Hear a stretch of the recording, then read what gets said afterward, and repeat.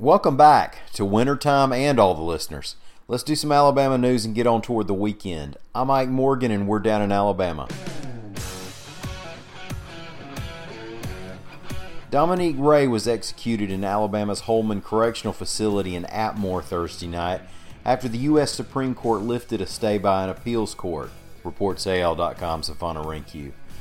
The appeal by Ray's lawyers was over religious freedom. Ray was a Muslim and he requested to have his spiritual advisors or imam in the execution chamber with him.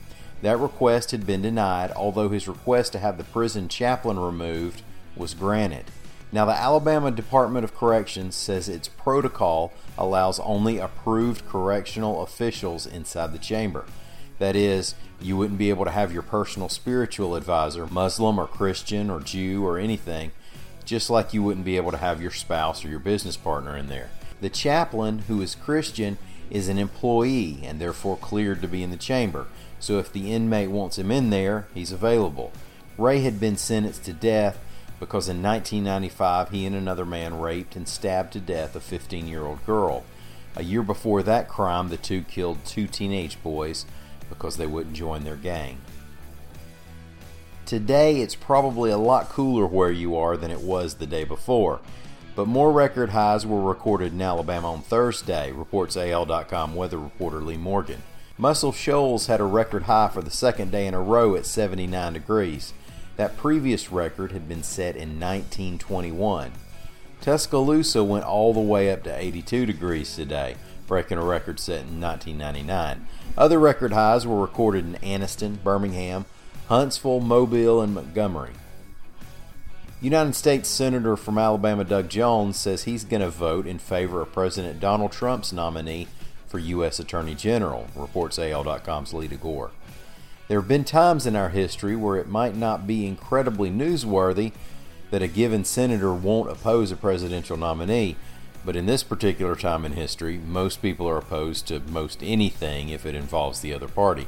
After all, the rank and file get permission to clap at State of the Union speeches. So it's at least a little newsworthy that Senator Jones became the first Democrat to admit he'll vote in favor of William Barr.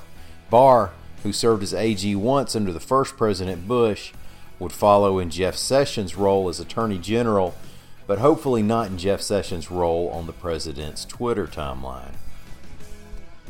Good news from Selma, Alabama. AL.com's Carol Robinson reports that Micah Hale, a police officer who was shot in an ambush 5 months ago, returned to work this week. Officer Hale spent part of his first day speaking to a group of students at his alma mater, Selma High School. Back on September 23rd, Officer Hale had just left a homicide scene when he took fire from multiple caliber weapons. He was hit twice in the chest. 2 suspects have been charged in the shooting. Thanks for listening. Have a great weekend. Good luck to the Birmingham Iron in their football opener. We'll be back on Monday with another Jonathan Sobolewski piece and whatever news that might happen between now and then. Y'all come see us on the World Wide Web anytime you want to at AL.com.